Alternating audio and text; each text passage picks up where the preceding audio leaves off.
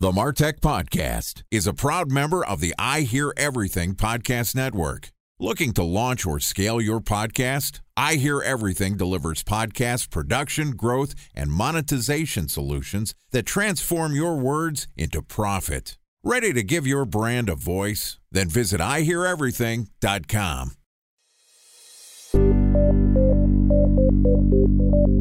From advertising to software as a service to data. Across all of our programs and clients, we've seen a 55 to 65% open rate. Getting brands authentically integrated into content performs better than TV advertising. Typical lifespan of an article is about 24 to 36 hours. If we're reaching out to the right person with the right message and a clear call to action, then it's just a matter of timing. Welcome to the MarTech Podcast, a Ben J. Schaap LLC production. In this podcast, you'll hear the stories of world-class marketers that use technology to drive business results and achieve career success. We'll unearth the real-world experiences of some of the brightest minds in the marketing and technology space so you can learn the tools, tips, and tricks they've learned along the way. Now here's the host of the MarTech Podcast, Benjamin Shapiro. Welcome back to Facebook Week on the MarTech Podcast. This week, we're doing a deep dive into one of the largest, most popular, and most controversial advertising platforms in the world, Facebook. Each day this week, we're going to publish an episode that discusses what you need to know about launching, scaling, and optimizing your brand's presence on Facebook. With us today is Akvile DeFazio, who is the founder of Akvertise, which is a social media marketing agency that helps clients expand their reach and online visibility through Facebook, Instagram, Twitter, and other social networks. With over 10 years' experience in PPC, Akvile and her team have supported a wide variety of brands, including Postmates, Headspace, WAG, and Bing. So far this week, we've talked about the landscape of advertising on Facebook, targeting methodologies, building a creative strategy, and today we're going to discuss analyzing and optimizing your Facebook campaigns. Here's the fourth installment of Facebook Week with Akvile DeFazio from Akvertise. Akvile, welcome back to Facebook Week on the MarTech Podcast. Hi, Ben. Thanks for having me back on. Great to have you here. We're going to get our hands dirty today. We talked about Facebook in general as a platform, how to figure out who you're targeting, how to reach them with the right creative. And now comes the math. How do we figure out what's working and how do we optimize the campaigns? When you're launching campaigns, you mentioned that we should be testing everything, having multiple variants, where we're going to run a lot of ads across a lot of different ad sets. How do you figure out what's working and how do you scale that? Typically, we'll give some of the campaigns enough time to run, or the ad set or the ad, depending on what variable that we're testing. And we'll start seeing what's working and what's not. And if we can make statistically significant decisions on disabling one or maybe increasing budget for something else. But there's some really great tools. You can use Ad Manager reporting and build out some custom reports that way to see those metrics. It's pretty robust. And then Facebook also launched their new analytics platform last year. Though it's great, but we still rely mostly on Google Analytics because it is much more robust and giving us different types of data and just manipulating it different ways to see it and present it to our clients and to our team. So you're doing most of your analysis in Google Analytics as opposed to the Facebook platform? Mostly in Facebook, but we back it up with Google. Okay. To me, there's always a difference in looking at those two platforms. And I get the sense that Facebook generally takes credit for everything because they have 80% of the population as an audience, and most people are using Facebook pretty regularly throughout the week. They're able to serve a high volume of ads. Therefore, basically everyone is on Facebook seeing all of these ads. And if they convert, they take credit for it from a view-through perspective. How are you analyzing the difference between what Facebook is actively, driving a conversion as opposed to, hey, somebody was served an ad and they converted from other channels? Are you thinking about multi-channel attribution? Yes, absolutely. We take a look at that because it's an important part of the funnel. Typically, we see it as an introductory point and then see how people come through, but we don't attribute everything directly to Facebook because it's only a fraction of it, right? And Facebook does try to give themselves a lot more credit. I think every channel tries to do that, which is understandable, but at the same time, it's not fair to what we're looking at. So you have to be mindful when you're doing reporting. So for instance, if you're in Facebook and there might be a little bit more novice level to the platform, their default attribution window is 28-day post-click and 28-day view. So it combines them and it can give you a false sense of reporting.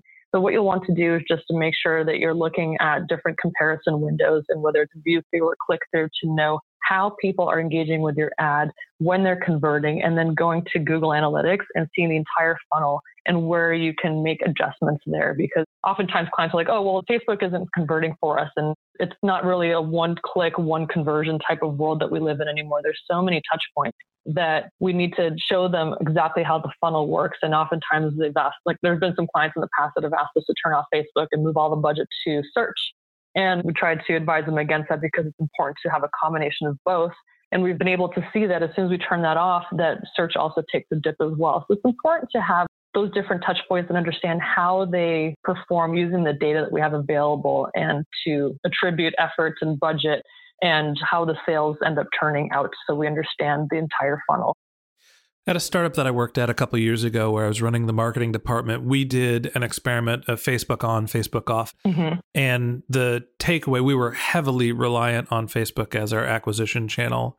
And the theory was Facebook was as valuable as a billboard as it was as a direct response channel. And when we turned our Facebook ads off for the week, we saw a 50% decrease in our other traffic. Now, it was 80% of our spend. Wow. Right. So basically, it was the vast majority of our advertising was happening on that platform. But when we were advertising on Google, we saw those conversions dip pretty significantly when we turned Facebook off. Now, that might have been that brand specific. But I do think that when you're thinking about what your attribution window is and how to evaluate the value of Facebook as a platform, you can't just look at your direct response channels. Generally, what I've done in the past is I'll move towards a 7-day click-through direct response attribution window and a 1-day view-through window. So basically, if somebody sees a banner ad and they convert within that day without clicking, I'm going to give Facebook some credit for that. And if they click and they convert within 7 days, I'm going to give Facebook credit for that conversion as well. I'm not sure if those defaults are still available, but that's how I think about attribution windows for Facebook. Yeah, and there's still 1, 7, and 28 day in Facebook for the view through and click through attribution windows. And that's a really smart tactic. We've seen that as well with some of our clients. But the only thing that I've noticed that if you are in the event marketing space, that typically the longer attribution windows work better because there's a longer sales funnel for those. So just see how the different ones react for you and optimize accordingly. When you say when you're in the event space, there's a longer attribution window, what do you mean by that? So prior to launching my own agency, I used to work for a marketing conference company. And typically, as we launch new events, that we've noticed that people don't convert right away. There's a research stage, then they have to ask their work for time off or maybe the budget to travel and book hotels. So it took us a while to get somebody to purchase a conference ticket because there's so many other aspects that came to play before making the purchase. So having a shorter attribution window didn't really give us the data that we needed to see the full circle of how our potential customers are behaving.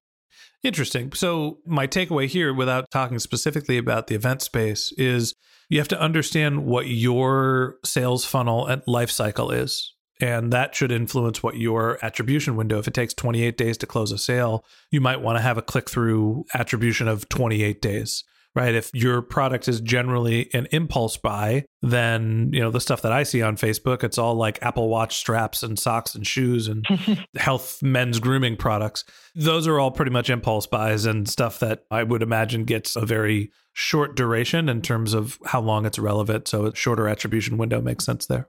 Exactly. A special thanks to our presenting sponsor, Mutinex. Ready to take your team from I think to I know? Then join brands like Samsung, ING, and Asahi who make better marketing decisions with Mutinex. Mutinex Growth OX, the marketing mix modeling platform that makes measuring ROI fast, easy, and cost-effective. Request a demo at mutinex.co. That's MUTINEX.co. Time for a 1-minute break to hear from our presenting sponsor, Mutinex. In 1919, John Wanamaker said, "Half the money I spend on advertising is wasted. I just don't know which half." Well, the advertising landscape has changed since then, and instead of reaching your audience on 2 channels, you're probably reaching them on 20. Turns out John didn't know how easy he had it. But that doesn't mean that you should give up on striving towards marketing effectiveness. No matter how complex your marketing strategy is, Mutinex Growth OX is the market mix modeling platform that measures the impact of marketing on your bottom line. Mutinex's market mix modeling platform calibrates your insights against the latest market conditions so you can make media and marketing investment decisions confidently and quickly. Ready to take your team from I think to I know? Then join brands like Samsung, ING, and Asahi who make better marketing decisions with Mutinex. Mutinex Growth OX. Your best decision starts here. To learn more about Mutinex, go to mutinex.co. That's MUTINEX.co. Okay, here's the rest of today's interview.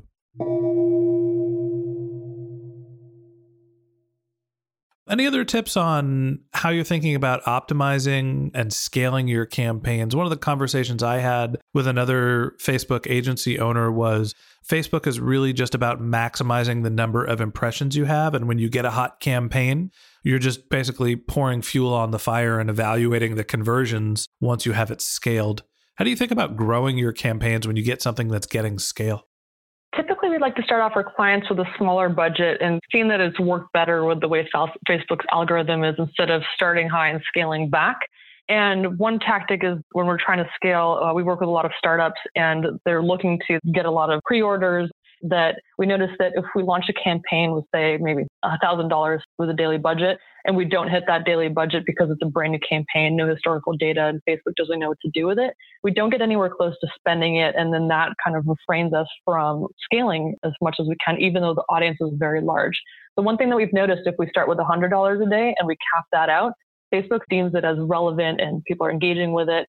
And then when we up it the next day incrementally to maybe like 300 or 500, we've noticed that we were able to spend every day that we increase the budget and kind of work with Facebook's algorithm to get them to notice that we can spend this, we are effective in it. Because if you just set a huge budget, pretty much most of the time, I don't think we've seen it ever work well with a massive daily budget right out of the gate, that it was able to spend that and perform well. So scaling upwards does perform a lot better from what we've seen.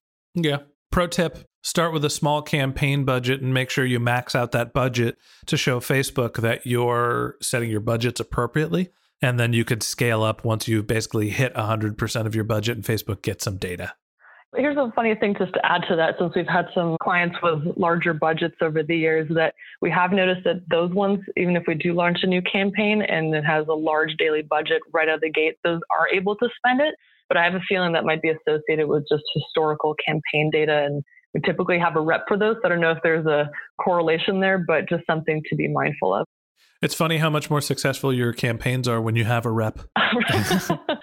And in terms of just one more thing that I've learned that's very useful in the last year while everything's been changing with Facebook and we've lost a lot of customer insights, a friend of mine from the industry, Michelle Morgan, she gave me a really great tip last year when we were trying to look for ways to create audiences that were going away, is by creating dummy UTMs. So in the UTM parameters in the ad level, you can create one that's just for an audience. So say that you're targeting people that are household income, like top 10% in a certain geolocation. Then you can put UTM underscore AUD for audience equals and then create something.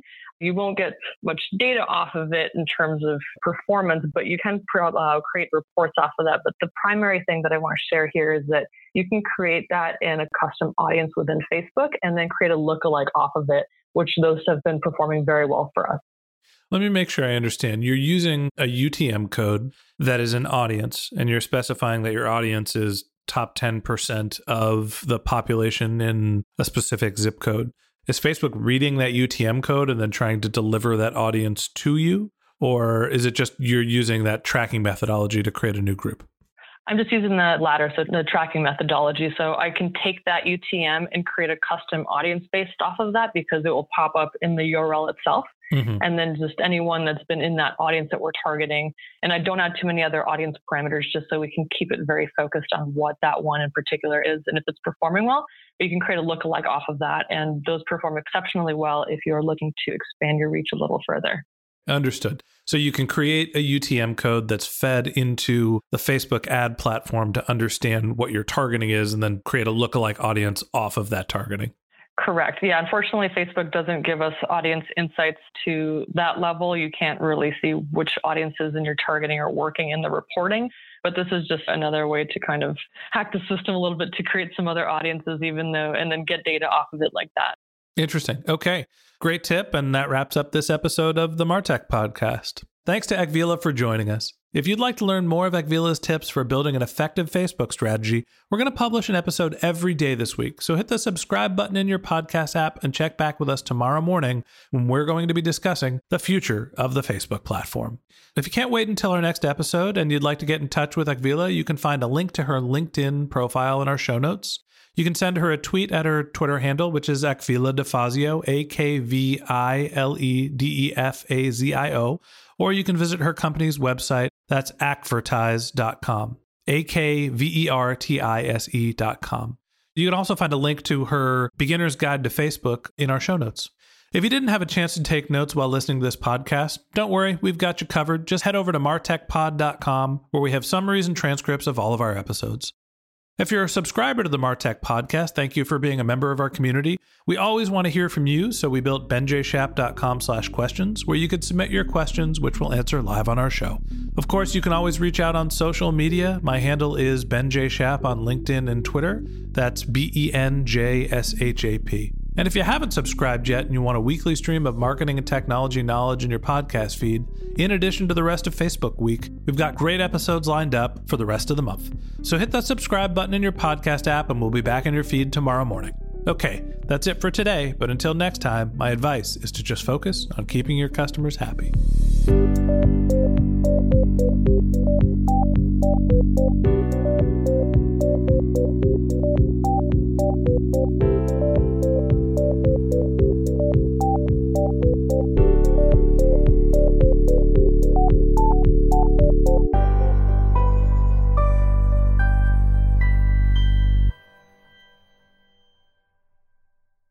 Thanks for listening to the Martech Podcast, and I Hear Everything production.